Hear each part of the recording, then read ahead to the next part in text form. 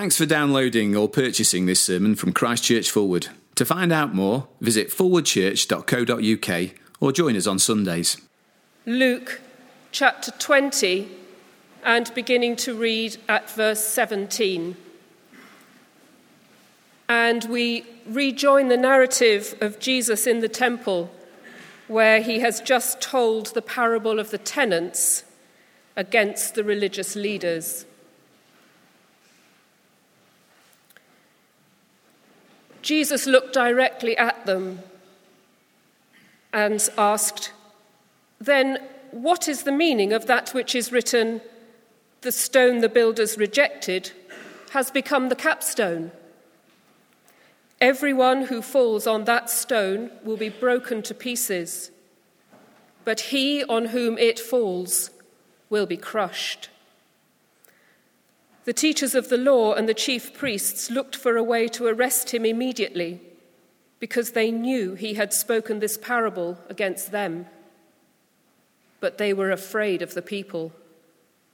Keeping a close watch on him, they sent spies who pretended to be honest. They hoped to catch Jesus in something he said, so that they might hand him over to the power and authority of the governor. So the spies questioned him, "Teacher, we know that you speak and teach what is right, and that you do not show partiality, but teach the way of God in accordance with the truth. Is it right for us to pay taxes to Caesar or not?" He saw through their duplicity and said to them, "Show me a denarius. Whose portrait and inscription are on it?" "Caesar's," they replied. He said to them, "Then give to Caesar what is Caesar's, and to God what is God's." They were unable to trap him in what he had said there in public, and astonished by his answer, they became silent. Well, good evening. Great to see you here. My name's Andy. Pete introduced me already. If we haven't met already, I'm the Minister for Students here. I'd love to get to know you after the service, but especially if you're a student. Do keep that passage open. I'm going to pray, and then we'll tuck in together.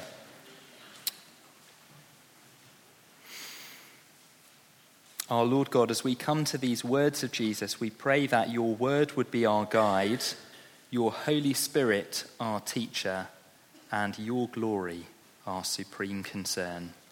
In Jesus' name, amen. A friend of mine at university was meeting with her dissertation tutor, and they were discussing a number of different things that she was interested in writing her dissertation about. And she was a Christian. She was concerned to study and do her work in a way that honoured Jesus Christ. And so in the discussion, she tried tentatively to explain to her tutor something of what she believed about one of the particular issues that they were talking about as a Christian. And her tutor said something quite striking. She said, "No one cares what the church thinks. No one cares what the church thinks." Now, I hope that if you're doing a dissertation this year, you'll find your tutor to be a little bit more friendly and sympathetic than that, I don't know. But here's the question for us this evening. How can you be confident in the gospel of Jesus when so many important, powerful, and intelligent people reject it? How can you trust Jesus Christ with certainty and even have confidence to share the message of Jesus when so many of the great minds find him to be implausible and offensive? The American author Ernest Hemingway said that all thinking men are atheists. And I guess that there are many, whether it's in our seminar rooms or the classroom, whether it's the politicians who lead the nation or the HR department at your office, I guess there will be many who would agree with that sentiment. After all, at the latest estimate, something like 10% of people attend church regularly, which by my back-of-the-envelope maths suggests that there are a great many who find Jesus to be implausible and untrue? How can you be confident in Jesus when so many of the most intelligent people you've ever met reject him? It may be that you're here this evening and you wouldn't call yourself a Christian. And if that's you, let me say you are very welcome here this evening. We're thrilled that you're here, and we love to have open-minded and inquiring people here who wouldn't call themselves Christians but who are looking at the evidence for themselves. Maybe you're here this evening and you've seen something of Jesus that's grabbed your attention. But if you're honest, the doubt in the back of your mind is precisely that one. Isn't Christianity a bit of a niche interest? You know, I turn on the TV and it's not stuffed full of Christians speaking about Jesus. Maybe you're here this evening and you'd call yourself a Christian, but if you're honest, this is one of the biggest sources of doubt for you. That so many reasonable, intelligent and powerful people dismiss Christianity out of hand. Whether it's the TV sitcom, the newspaper, the opinion former, the politician or the author. So many of them, and it can undermine our confidence in Jesus. I wonder if it's one of the reasons why many of us find it hard to speak about Jesus boldly and openly to others. I remember sitting down with a group of blokes from my last church and talking about why they find it hard to share the gospel with their colleagues. And I expected there to be a whole range of reasons why they said they found it hard. But there was basically actually only one reason. It's said in various different ways, which was fear of loss of reputation. Fear of loss of reputation. Important and powerful people within their office would find it to be foolish and implausible and maybe even offensive if they started speaking openly about Jesus, and they feared that. Well, look, Luke's gospel, he tells us at the beginning in chapter 1, is written to give us certainty concerning the things we've been taught. His whole agenda throughout the book is to give us a certain trust in Jesus Christ and confidence to proclaim him widely to the world. Here in Luke 20, we join Jesus in the temple in Jerusalem. He's rode into town as king and sat himself down in God's place, in God's capital city as king. And you might expect that the religious authorities in Jesus' day would have been rejoicing to see God's king come into God's temple. But instead, they oppose him and reject him, they interrogate him, and they're appalled by him. And Jesus, consistently in this dialogue, answers their questions, and he turns things around. So we see that it's actually not Jesus who's in the dock, but his questioners. It's a dialogue that gives us confidence to trust in Jesus. Positive confidence, because it shows us the greatness of Jesus. Like a sort of telescope to see the stars, we see the burning brilliance of Jesus Christ in this chapter. But also confidence negatively, because it places those who oppose Jesus under a microscope. And it shows us the reality of the opposition. And so let's dive in together. The first thing that we see in this dialogue with Jesus is the dishonesty of Jesus' opponents. The dishonesty of Jesus' opponents. Look down at verse 19 with me. The teachers of the law and the chief priests looked for a way to arrest Jesus immediately because they knew he'd spoken this parable, that's the parable of the tenants, against them. But they were afraid of the people. So now, who are these opponents of Jesus, these leaders, the teachers of the law and the chief priests? Well, they're both the religious and political leaders of the nation of Israel. They are the establishment. They are the opinion formers. The chief priests were the guardians of social and spiritual acceptability.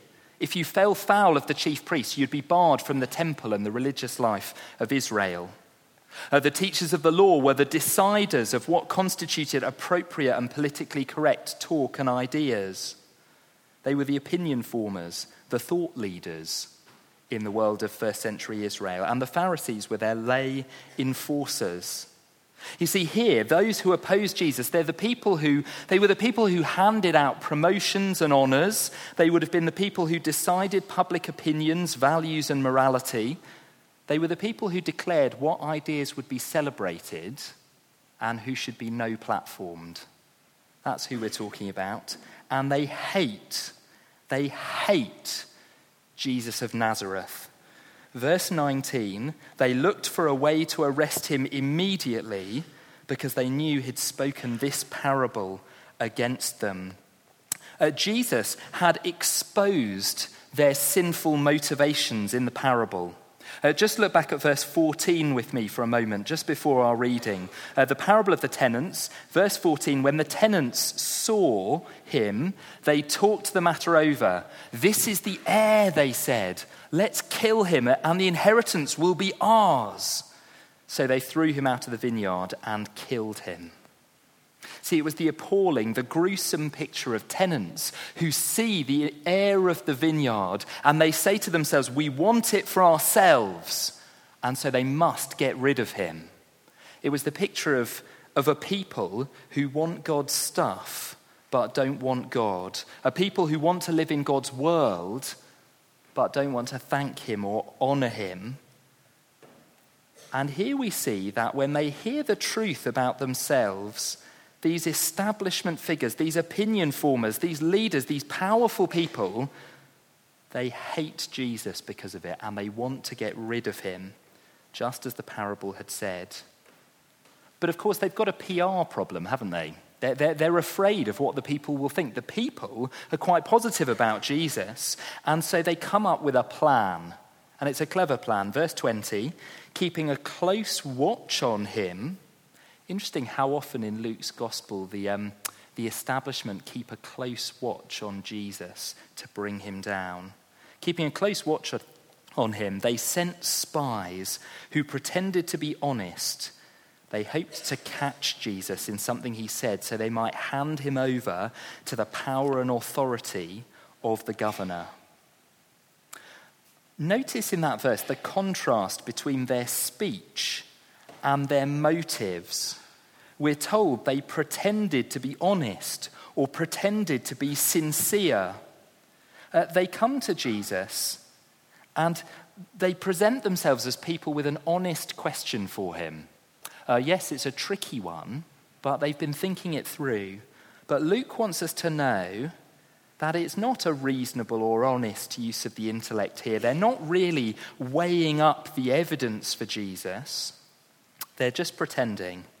They're hypocrites. They're duplicitous. They'll say anything because their goal is to catch Jesus, to trap him, and to hand him over to be killed. You see the contrast between their speech and their motives? We mustn't miss this because in verse 21 and verse 22, it's a very sweet-sounding, very reasonable question, isn't it? Verse 21, the spies questioned him, "Teacher, we know that you speak and teach what is right, and that you do not show partiality, but teach the way of God in accordance with the truth. You know, butter wouldn't melt, would it? Jesus, we think you're brilliant. But there is this one thing. Is it right for us to pay taxes to Caesar or not?" Do you see, it sounds to all the world reasonable, reasoned, intellectually coherent, sophisticated, and honest. But Luke wants us to know that they're not being honest. They're out to catch Jesus, to trap him. They want to get rid of him. Look, I was saying last week that we love to have people among us asking their questions. Whether you're a Christian or not, I hope you don't leave your brain at the door. We want people who are asking the big questions and looking for answers. But we need to see that this is not that. This is not people asking their questions in order to get to know the answer. This is people putting up an aggressive barrier to get rid of Jesus. This is the intellect used as a weapon. Now, I think we all know that people can have quite a stark difference between what they say and what's going on inside. I was thinking about my first year of university when I went to look at a number of different houses as places to move into for my second year. So a group of us, we all went down to the sort of part of town where all the students lived, and we went into the first place, and the prospective landlord started in the kitchen, and it looked pretty good, and he took us to the living room, and well, you know, it was small and it was uncomfortable, but, you know, it's a student house, and it had a living room, which is pretty good. We then went to the bathroom at the back of the house, and the floor, I think it'd be generous to say it was at a 45-degree angle. I mean, the back of the house was falling off. And I said to him, I mean, it's an awkward moment when you realise the back of the house is falling off and the guy is there with the paperwork saying, do you want to move in? You know, and I said, you know, does it concern you that the back of the house is falling off? And he said, well, you see, the thing is, if that happens, it's really my problem, not yours, isn't it? And I was thinking, I can see a few ways that it might be my problem. I mean, I might be taking a bath. We know what it is to see someone's words be a long way from their motives. And here are people who will say anything. They will use their reason to get anywhere that gets rid of Jesus. And to be honest, anyone who's tried to share the good news about Jesus with someone will know what it's like when someone keeps throwing up question after question. And it's not because they want an answer, it's because they want to keep Jesus at arm's length. We need to see the dishonesty of Jesus' opponents here. And we need to see it because we feel the pressure, don't we? You watch that sitcom where Christians are constantly portrayed as idiots or hypocrites or worse. You go to that lecture where the lecturer just takes little snipey comments at Christians. You read the book by the New Atheist, or you feel the pressure of the HR department if you say anything about Jesus. We feel the pressure from the establishment, don't we? And we need to see that that is not just honest, reasonable weighing up of the facts when it happens. Sinful people living in God's world have motive for wanting to get rid of God. And it's motive that shapes arguments and builds pressure. Aldous Huxley was one of the great liberal humanists of the 20th century. He wrote these words of great, very candid words, I think. He said this: I had motives for not wanting the world to have a meaning, and consequently assumed that it had none, and was able without any difficulty to find satisfying reasons for this assumption. The philosopher who finds no meaning in the world is not concerned exclusively with a problem of pure metaphysics. He is also concerned to prove that there is no valid reason why he personally should not do as he wants to do. For myself, as no doubt for most of my friends, the philosophy of meaningless was essentially an instrument of liberation from a certain kind of morality. We objected to the morality because it interfered with our sexual freedom. The supporters of this system claimed that it embodied the meaning, the Christian meaning, they insisted, of the world. There was one admirably simple method of confuting these people and justifying ourselves in our revolt. We would deny the world had any meaning whatsoever. Do you see how candid that is? We had motives for not wanting the world to have meaning. The anti-Christian agenda that we feel from the establishment has motives. It begins with a desire to get rid of God and is not simply reasoned. And here we see the dishonesty of Jesus' opponents. Not merely weighing the evidence, not merely asking their question, but wanting to get rid of Jesus of Nazareth.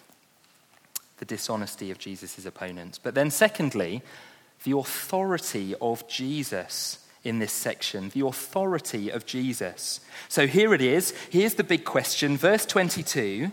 Is it right for us to pay taxes to Caesar or not? And it's meant to be an unanswerable question. It's the sort of question like, when did you stop beating your wife? You know, there's not really a right answer to this sort of question. If Jesus says yes, he'll lose the support of the people, because Israel was supposed to be a theocracy, but it was occupied by Rome. The emperor demanded loyalty and taxation to pay for Roman rule and Roman wars. To say yes, you ought to pay taxes was like saying yes, you should support the Nazis in occupied France or something like that. So if Jesus said yes, he'd lose the support of the people. But if he said no, well, that would play right into their hands. He could be arrested for sedition. He could be put on trial and executed precisely for opposing Caesar. And that's what they want. See, it's a moment of genius. It is politically dynamite to ask this question. It's something that wouldn't be out of place on House of Cards or The West Wing. They think they've snookered Jesus with this question. What's he going to say? And yet Jesus gives an answer so simple, so powerful, so unavoidably true, that in verse 26, they're astonished by his answer, and they became silent. It's an answer that's so famous, it's almost a cliche, isn't it? Have a look down at verse 24 with me. Show me a denarius. Whose portrait and inscription are on it? Caesar's, they replied. He said to them, then give to Caesar what is Caesar's, and to God what is God's. Now look, there's an important principle here for Christians. And the principle, I guess, in the first part of what Jesus says is this. Paying your taxes is a spiritual issue. Paying your taxes is a matter of obedience to God. Romans 13 says the authorities that exist have been established by God. If you don't like the government, you have the privilege in this country of voting against them. But if you don't pay them what you owe them, you are rebelling against God. We need to be clear about that. A friend of mine had a builder doing work on his house, and the builder said, you can save 800 quid on this job if you pay by cash. And I'm thankful that my Christian friend said no, because paying our taxes is a spiritual issue. Whether it's the tradesman, the cleaner, or the tax return, it is a matter of obeying God to give to Caesar what is Caesar's. But look, the really interesting thing in this verse, the really important thing, the thing not to miss, is the final clause. That is the devastating sting in the tail. Have a look again at verse 25. Give to Caesar what is Caesar's, and to God what is God's. I mean, it's a clever answer, isn't it? The very fact that the coin in their pocket has Caesar's face on it shows you that they are under Caesar's authority. Of course the coin belongs to Caesar. It's got his image on it. It's got his likeness. But the real question is, whose image is borne by the person holding the coin in their hand? Whose inscription do they bear? Who owns the man who owns the coin? And the book of Genesis back in the Old Testament gives us the answer, because it tells us that God made human beings in his own image. God made us in his image, and so we belong to him. The coin has Caesar's face on it, and so you know it's his. And the human being has God's image on him or her, and so that you know we belong to him. That word, where it says give to Caesar, the newer Bibles in the pews, if you have them, say give back. And that's helpful because it's the idea of fulfilling an obligation. You know, if you lend me a book, good luck, but it is my obligation to return it. If you let me stay in your home for a week, it's my obligation to return it in a good state as I found it. So here's the question. What do you owe to the God who made you in his image and gave you every breath you breathe and every good thing you enjoy? And the answer is we owe him everything. Don't we? We owe him our whole lives because he's given us everything. There's no part of me, no activity, no thought, no relationship that does not belong to God. You know, imagine if you came back from term at university to your parents for the holidays, but when you got home, you didn't say a word to them. You just took yourself off up to your room. And when mealtime came, you came down the stairs and you took your food and you took that back up to your room. And when they came up to ask how you were, you said, I don't know you, nor do I owe you anything. That's what happens when we don't honour God with our lives, when we don't thank him, when we don't praise him, when we don't live for him. He made us, he's given us everything, and to ignore him is not to give him what we owe him. He's given us so much. There's no part of me that doesn't belong to him. The great mistake that the leaders make is they think either Jesus has less authority than Caesar, in which case, yes, pay taxes, or that he's a rival authority to Caesar, in which case, don't. But what they miss is that Caesar and everyone else belongs to the God who made them. He's the greater authority. Do you see, we can never put Jesus in a box and then have other boxes in our lives that say things like work or school or university or hobbies or relationships or family or anything like that, because Jesus owns all of it. We belong to him. There should be one box, Jesus, with everything inside of it, full of thanks and praise and wholehearted obedience. And the warning that Jesus gives to the establishment is that not to recognize that is to invite judgment on ourselves. That's what Jesus meant back in verse 18 when he said, everyone who falls on the stone will be broken to pieces, but he on whom it falls will be crushed. See, the authority of Jesus, the God who we belong to, whose image we bear, who we owe everything to, is standing before these people, and they will do everything in their power to get rid of him intellectually. See, the thing is, on his way to Jerusalem, Jesus had gone about offering forgiveness and eternal life to anyone who'd humble themselves and come to him and receive it and accept him as king. Also, scumbags of the highest order. Zacchaeus, just back a page, had come to Jesus and known forgiveness. Jesus had said anyone who comes to him like a little child can be forgiven. But when he got to the temple, he broke down and wept because he said, you won't turn to me, and so you'll be destroyed under judgment. It's a great warning for the person who uses hostile arguments, who uses their intellect to get rid of Jesus. Again, let me say, we love honest questions, but this is not that. But more than that, it's a word of confidence to us as Christians. You can trust Jesus, you can have confidence in the gospel precisely because the establishment that stands against him, the intellectuals, the politicians, the sitcom writers, the teachers, everyone who says no one cares what the church thinks about that, well, they will meet him either as the rescuer who'll forgive them or as judge. And we can have confidence in the great authority of Jesus. 35 years after Jesus had this conversation, the temple was destroyed under judgment. The Roman Empire of Caesar, well, next time you go on holiday to Italy, you can see what's left of it. The archaeologists have dug it up. There is no establishment, no powerful person, no clever argument that will outlast the God who made them and to whom they owe everything. And so if we feel isolated, if we feel niche and few and small, well, we can have confidence in this one, both by seeing negatively the dishonesty of the opposition, but positively by seeing the great authority of the one who has called us and forgiven us. Let me pray.